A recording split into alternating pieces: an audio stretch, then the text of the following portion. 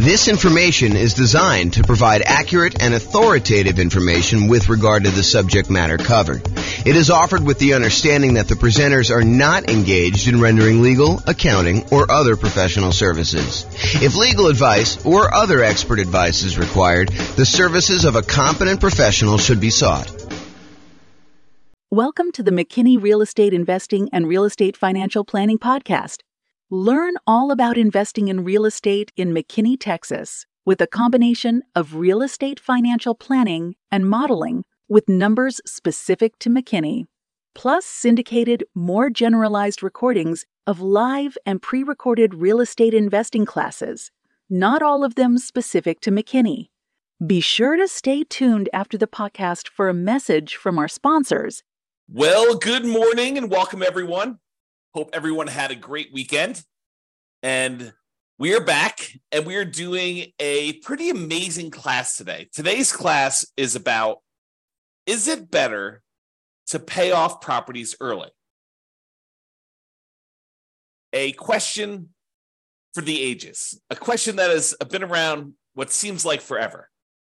So today we're going to look at, is it better to pay off properties early? And specifically, we're going to do comparisons when you're utilizing the Nomad real estate investing strategy and paying off properties early by using any excess cash flow we have above a certain threshold to start making additional payments toward the mortgage.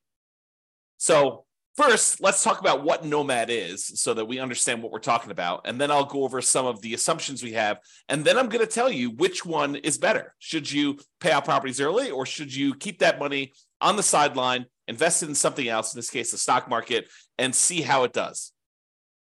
So first of all, what is Nomad? So the Nomad strategy is where we buy a property as an owner occupant with 5% down in this case, although it's usually little or nothing down, 0% down USDA or VA loans, or 3.5% down owner occupant with FHA, or 3% down conventional for the first one, and then 5% down down payments for the conventional loans for subsequent properties that we're buying. But in this case, we're assuming we're buying properties with 5% down, moving into the property and living there for at least a year.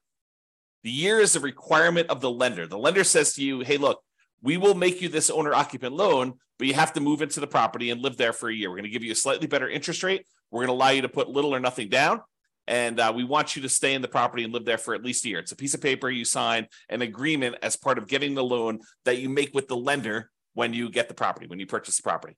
Sometimes it's more than a year if it takes you more than a year in order to save up the down payment plus reserves plus closing costs plus everything else you need in order to buy the next property with 5% down. But in this case, it's at least a year. Then when you move out of the previous property, you convert that one to a rental. But you don't have to wait until you save up 20% down in order to start acquiring rental properties. You could buy a property with 5% down, move in, live there for a year. Yeah, some inconvenience in doing that, but it is faster in a lot of cases for you to go do the Nomad strategy. Okay? And we've talked about this before, and we'll talk about it again. But basically, we're going to do the Nomad strategy for both examples here. So in both cases, they're doing this Nomad strategy. They're putting 5% down, moving into the properties, living there for at least a year until they save up for their next property, moving out and converting them to the rental. Now, in one scenario, that's all they do. They keep moving into the next property. They acquire rental properties, and they let the properties pay off organically over time. Any extra cash flow they have above the down payments they need in order to buy the properties, they're investing in the stock market, and that money is just compounding, just sitting there growing. And that does count toward whether they are financially independent or not. We're using the money that they have in the stock market times the safe withdrawal rate. We're using like a 4% safe withdrawal rate in our assumptions. And we're saying that any money contributed from that, 4% of the money they invest in the stock market does count toward the income they need in order to be considered financially independent.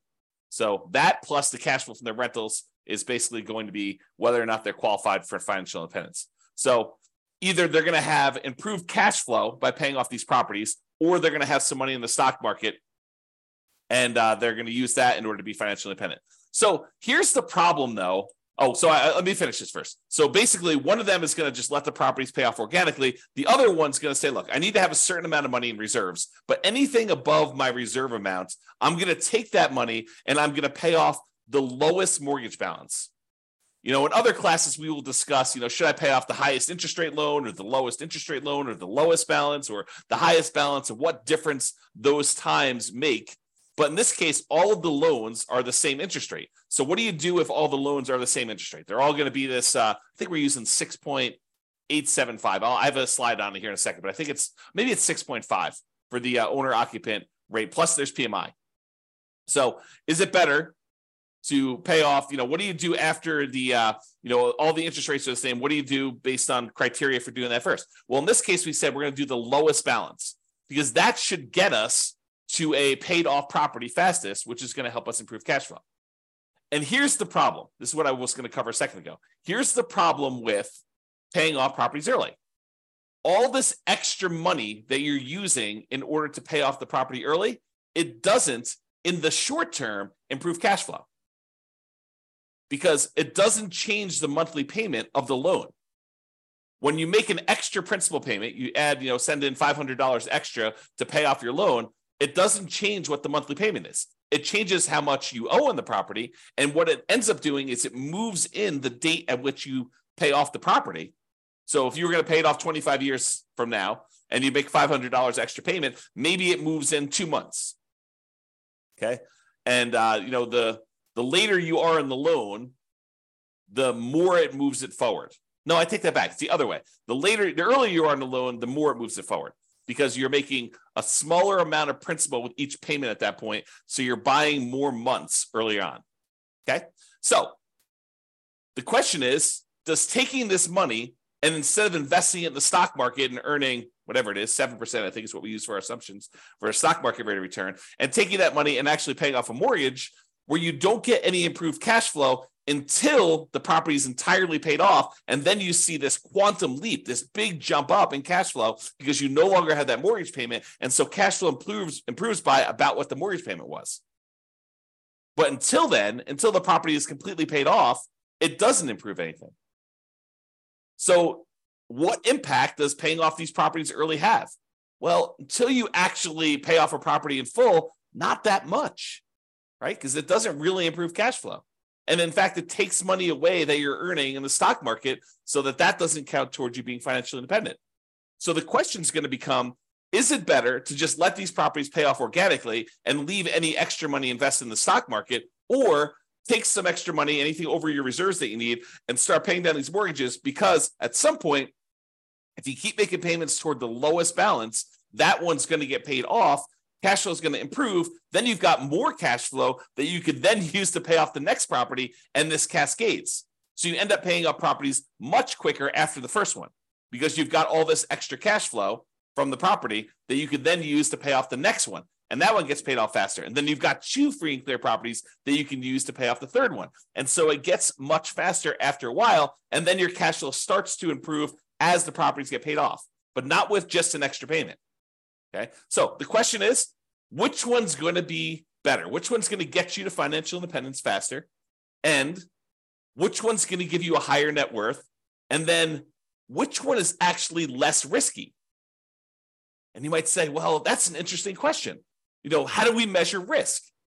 Because when you think about like risk as a function of how much you have in reserves, how liquid you are, if you've got $1 million worth of debt, but you have $2 million worth of cash somewhere else, then you're very liquid and you could use that cash in order to pay off the $1 million that you owe. That's not super risky at all.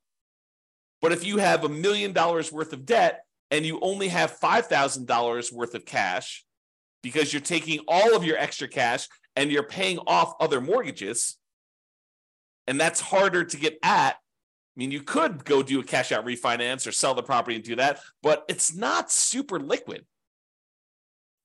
So which one's less risky? Is it less risky to have a lot in reserves, a lot of cash invested in, let's say, the stock market that you could call up your broker and usually within a week get money in your account? Or is it better to have less debt because you're paying off the debt early in the other case? So it's interesting. So we'll talk about that too. All right. So I modeled this in over 300 cities. I think we modeled it in 304 U.S. cities.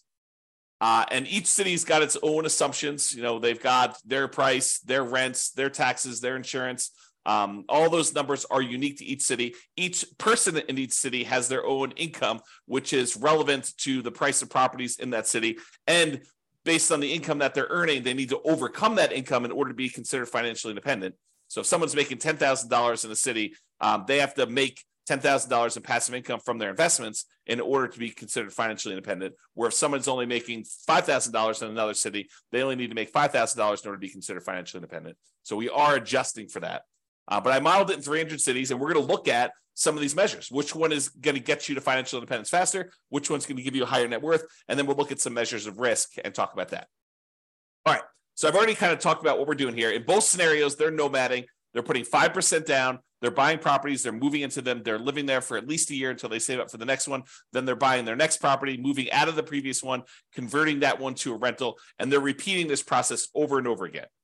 In one case, they're not paying off properties early. They're just taking any money they have and they're investing in the stock market. Of course, they're using money for down payments. If they get, we're capping them out at 10 properties. They don't own more than 10 properties. If they get to the point where they own 10, we just stop buying. Okay. But any extra money beyond the down payments they need, they're going to invest that in the stock market. In the other case, Nomad paying off early, they're going to take any extra money beyond the reserves and they're going to use it to pay off the lowest mortgage balance. And they're going to repeat once the lowest mortgage balance property has been paid off with the next lowest mortgage balance. Okay. And because the properties are going up in value every month, essentially, the lowest mortgage balance is going to be usually the first property that they bought, and then the second property that they bought, and then the third. And so because properties are going up, the mortgage balances are usually going to be in order that they purchased them. Okay. If you want to go see all my assumptions and kind of view interactive versions of these charts, you can go to realestateFinancialPlanner.com/model, and you can select it from the list, or there's a link on the page here that go directly to this particular one. Now, we talked before about what it takes for them to be financially independent. In this case, we're really primarily concerned about two things: the net positive cash flow after all expenses from the rental properties, and any of the invested assets that they've got in the stock market times that safe withdrawal rate. So you combine those two, and that money needs to exceed their expenses in order for them to be considered financially independent. Now, of course, if we were modeling Social Security and annuities and pensions, we would include those too. But in this case, we're not. They don't have any pensions. They're not buying annuities, and we assume that they're not collecting Social Security at any point. So really, we're looking at the cash flow from rental properties and the invested assets times a safe withdrawal rate. And the invested assets are going to be invested in the stock market, and the safe withdrawal rate number is going to be 4%. That's what we assumed. Okay. So I talked about this already too. Each city's modeling uses their median home prices and estimated rents on those properties. We did not apply any of the 88 strategies that we have to improve cash flow.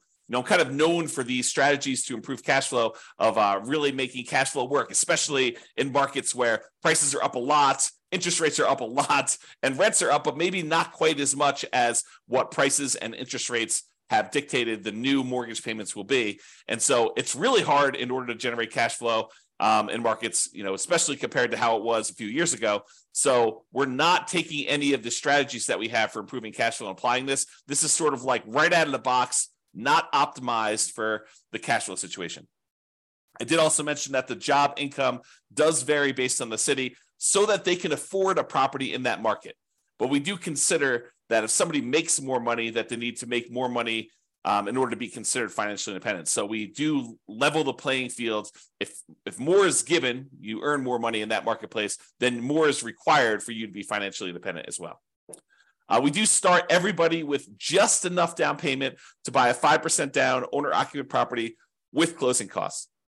So about 7% of the price of properties in their marketplace in order to be able to buy the property. And we set everybody up with at least $10,000 minimum. They will be buying properties with 5% down. Yes, they have PMI on them. We're using 6.5% for the mortgage interest rate for the owner-occupant properties, plus that PMI in addition to that. And so that's what we're going to be using for our assumptions. The 7% per year stock market is what we're assuming they're earning when they're investing in the stock market. And I will tell you, if you were thinking to yourself, that would change. If we assume 10% in the stock market, all these numbers would be different. And you are absolutely correct. It would change the numbers. It would give a more significant advantage to the people that are not paying off their properties early, because any money that they have invested there would grow at a slightly faster rate. It would be growing at 10% instead of 7%. or 8% if we use that, or 9% or 12% or 15% or whatever it is.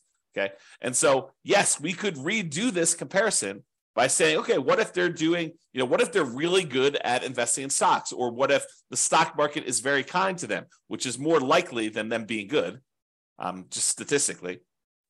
So what if they are, earning 12% per year? We could run that over again and see what impact that would have. But in this case, we did 7%. Okay. And I modeled it out for 100 years. I realized that the chance of many of us living to be, whatever it is, 100 plus, whatever your current age is, but I modeled it out 100 years from now so that you could see what that looked like. And I did that primarily because there were a whole bunch of situations where they achieved financial independence in some markets really, really late. And sometimes it was just beyond where I was modeling it out to. So I said, look, I'm going to do 100 years and we'll see where it is. And then, people can decide if they're going to live to be, 120 or they're only going to live to be, 99. So you can see all my assumptions in detail at the realestatefinancialplanner.com/model page and drill into your city and look at it. Okay, so let's jump right into it. So financial independence achieved. At what point do they achieve financial independence? And is that faster in one strategy or another? Well, in the strategy where they are paying off their mortgages early, where they're taking extra cash flow and they're using that in order to make additional payments to pay off the lowest balance mortgage first, with the idea of getting free and clear properties faster, in 216 of the 304 cities, they achieved financial independence faster by paying off the mortgages. So squint really hard, a little bit more than 2/3 of the time, it was faster for them to take the money and actually pay off the mortgage, which then leads you to believe, which is true, that in 74 cities, a little bit less than 1/3 of the time, it actually was faster for them not to pay off the mortgage early. And you're like, that's crazy. So it's not like universally true that paying off the mortgage early is going to be better. And the answer is yes, that is it. Basically, what I'm trying to point out to you is it really depends. It's not like I should always pay off my properties early. Sometimes it's better to not pay off your properties early. Craziness. So 216 cities, it was better for you to pay off properties early. In 74 cities, it was better for you to not pay off properties early. In 14 cities, it did not matter. You were financially independent in the same month, regardless of whether you were paying off properties early or you were not paying off properties early. So in 14 cities, doesn't matter. Okay?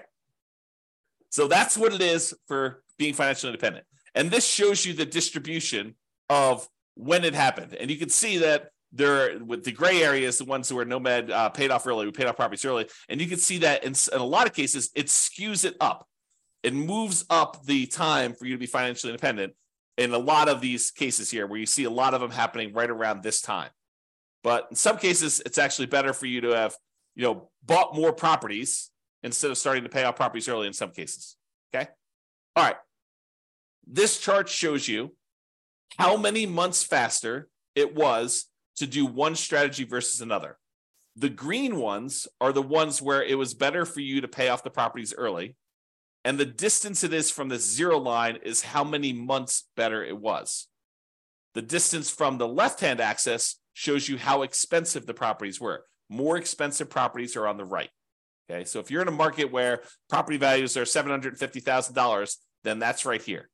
If you're in a market where properties are $400,000, this is where the properties are right here. Okay, the really expensive ones are to the right. The really inexpensive properties are to the left. The green dots are ones where paying off the property early is better, and by that many months. And the red dots are ones where doing the traditional baseline Nomad model, where you're not paying off properties early, is better by this many months over here. And so you can see it tends to be a little bit better when your properties are less expensive for you to not pay off the properties early. Okay, it tends the not paying off properties early tends to perform a little bit better in less expensive properties. You see more of the ones where it gets more expensive being better when you start paying off properties early. That's really what it's showing you there. And that I also want to show you that sometimes this is significant. It's not just like 10 months better. Sometimes it's like 10 years better. That's like 120 months. Sometimes it's even more than that, like 20 years better. Okay, so it's significantly better in some cities for you to do one strategy versus another. Okay. What about net worth, though? What if we looked at net worth and we picked an arbitrary point in the future? We said, look, 40 years from now, which ones have higher net worth? Doing the one where you're paying off the mortgages early, or doing the one where you don't pay off the mortgages early? Well, it turns out in 237 cities, it was better for you to not pay off the properties early. In 237 of the 304 cities, it was better for you to not pay off properties early. It was only better from net worth perspective. So you have a higher net worth if you don't pay off properties early. If you do pay off properties early, it's better in 56 cities. So now you've got conflicting goals in a lot of cases, right? In some cases, you're like, hey, look, do I want a higher net worth, or do I want to be financially independent fastest? And sometimes they are not in agreement. This is a case where it could be that they're not in agreement because these reverse, right? Paying off the properties early means that you have a lower net worth, but you might be financially independent faster. So which do you do? And in 11 cities, it didn't make any difference at all. It was the same. Okay? Super interesting. And this shows you how much better the net worth was for each strategy. The green one in this case is the one where you didn't pay off properties early. The red ones are the ones where you did pay off properties early. And you can see just clearly from looking at this chart that when you do have a higher net worth by paying off the properties early, it's not that significantly higher. Where sometimes by not paying off the mortgage early, you have a much higher net worth. So before, when we looked at the time differences, when I over here, when I was looking at time differences, there were cases where it was a lot better from a time perspective. Your time to achieve financial independence was significantly better in both cases. In this one, when we're looking at net worth, even when paying off the property, even when paying off the properties early is better, it's better by not that much, by a very small amount. So even in the cases where that one wins, it's winning just by a little bit. It's not like it's 2 times better. Okay, kind of interesting. All right, so let's sum out some things here. So it shows you the difference in net worth and stuff like that. I'm not going to cover those. If you want to see this chart, you can do it. But I will point out that the difference in net worth is large. On average, it's 23.9% better for you to do the baseline Nomad than to pay off properties early. On median, it's 25.1% better. So those are not like 1% better. It's significantly better for you to not pay off properties early in terms of net worth at year 40. Okay. In terms of how long it takes you to be financially independent, on average, it is 30 months better for you to pay off the properties early. 30 months, 2.5 years.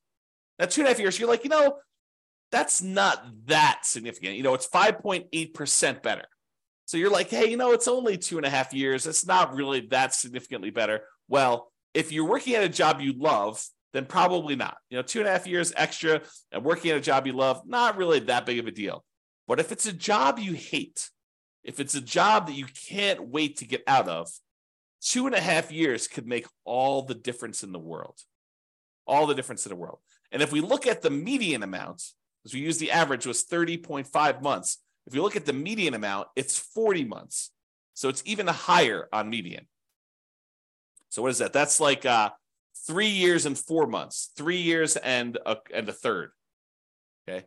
So pretty interesting there. Now, what about risk? Well, we measure risk in a whole bunch of ways. A couple of ways we measure risk is how much can rents go down before we have negative cash flow? How much can price go down before we have negative equity? And in both of those measures, it is better for you to not pay off the properties early. Okay. It is better for you to have this baseline Nomad strategy and to do that than to have than to try to pay off properties early. It is less risky for you to not pay off properties early in those cases. Okay.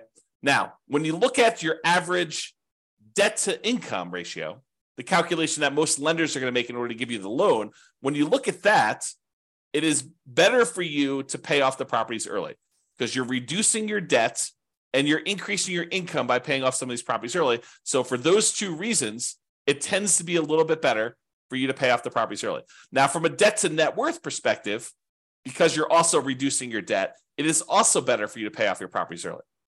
Okay. But here's an interesting one. In terms of months of reserves, is it better for you to pay off the properties early, or is it better for you to not pay off properties early and have this money, extra money in cash flow? Well, early on, when you have all this extra money sitting in the stock market, that counts as money in reserves that you have. That's better. But what tends to happen is when you pay off the properties early, you tend to improve your cash flow and you tend to reduce the amount you need for reserves because you no longer have those mortgage payments. And so you end up getting to this point where it's worse it's worse early on for one way and better later on for another, which becomes super fascinating. You know, when you think about having reserves, would you rather have $1 million sitting in your accounts that you have invested in stocks, that you have a lot of liquidity in, or would you rather have all that money tied up in equity and properties where it doesn't count as reserves because it's illiquid? It's a different way of looking at risk. And so risk, I think, is interesting discussion on this one. All right, so we've been using the median property price and the kind of like rent associated with that median property price. And so these are not like ideal properties in a lot of ways. Now, you could apply the 88 strategies we have to improve cash flow, and you probably should if you were going to do this in your marketplace, right? So you should be able to choose better properties, and you should be able to do better than what I'm talking about here. And I do model some of those improvements on the realestatefinancialplanner.com/model page. You can go look at, what if I'm buying properties that are 10% less expensive, or I'm getting 10% better rent on them, and we can look at how that impacts things compared to buying less better choices of properties is another way of saying that. Now, I am not an expert on 304 different real estate markets. And so if you are an expert and you go look at my assumptions, you're like, James, for my market, your prices are a little bit higher than what we typically be buying here, or your rents are a little bit lower, or your rents are a little bit higher, your taxes, your insurance are off, or whatever it is. Please do reach out via email, and I'll go ahead and update those in the database. We'll rerun these, and then you'll see the updated numbers for all the calculations and all the modeling we've done for your city. Now, I'm not trying to go and say, these are like the once in a lifetime deals that you can get. What I really want are the numbers that any real estate investor in that market could expect to achieve. Not trying to get the best 1% of deals out there. That's not what I'm trying to do. I don't want to discourage people by saying, I'm not finding the deals you're talking about here, James. It's impossible for me to find the deals you're discussing on this one. And so your numbers are just all out of whack. I'd rather show you median and show you that anyone could buy these properties, and show you slightly worse numbers. And then if you buy in better numbers, they actually improve on this.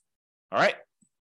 So in conclusion, in our current market conditions, the current prices we're seeing, the current interest rate environment, the current rents we're seeing in over 300 US markets, using what I would refer to as less than ideal, kind of like median price rent properties, paying off your Nomad properties with extra cash flow is a faster path to financial independence in 216 of 304 cities. About 71% of the cities, it would have been better for you, faster for you, to be financially independent if you decided to take extra cash flow and pay off properties early.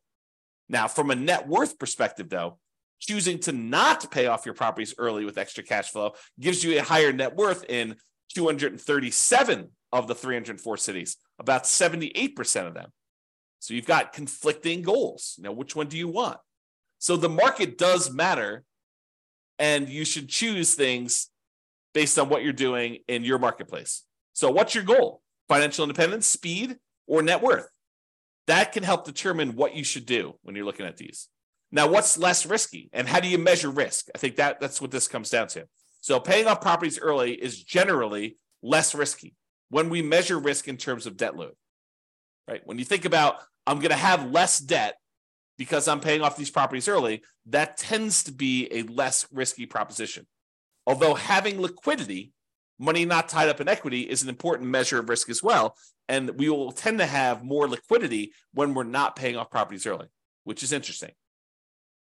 It's best if you look closer at your specific market and apply as many of the 88 strategies that we have for improving cash flow as practically possible to improve on the implementation, regardless of which strategy you're using, either these two or any of the other ones we talked about. And you can look at the realestatefinancialplanner.com/model to drill into your city and see all the details of this. So that's all I got for you. I hope you've enjoyed some of these comparison ones where we're kind of like debunking some of the myths about should I do this or should I do this, and how much better or worse they are, and how it's a lot more nuanced than I think a lot of people realize.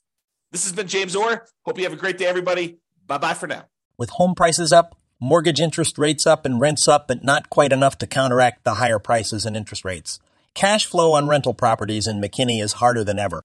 Book a call with the Real Estate Financial Planner to apply our proprietary 88 strategies to improve cash flow on your rentals.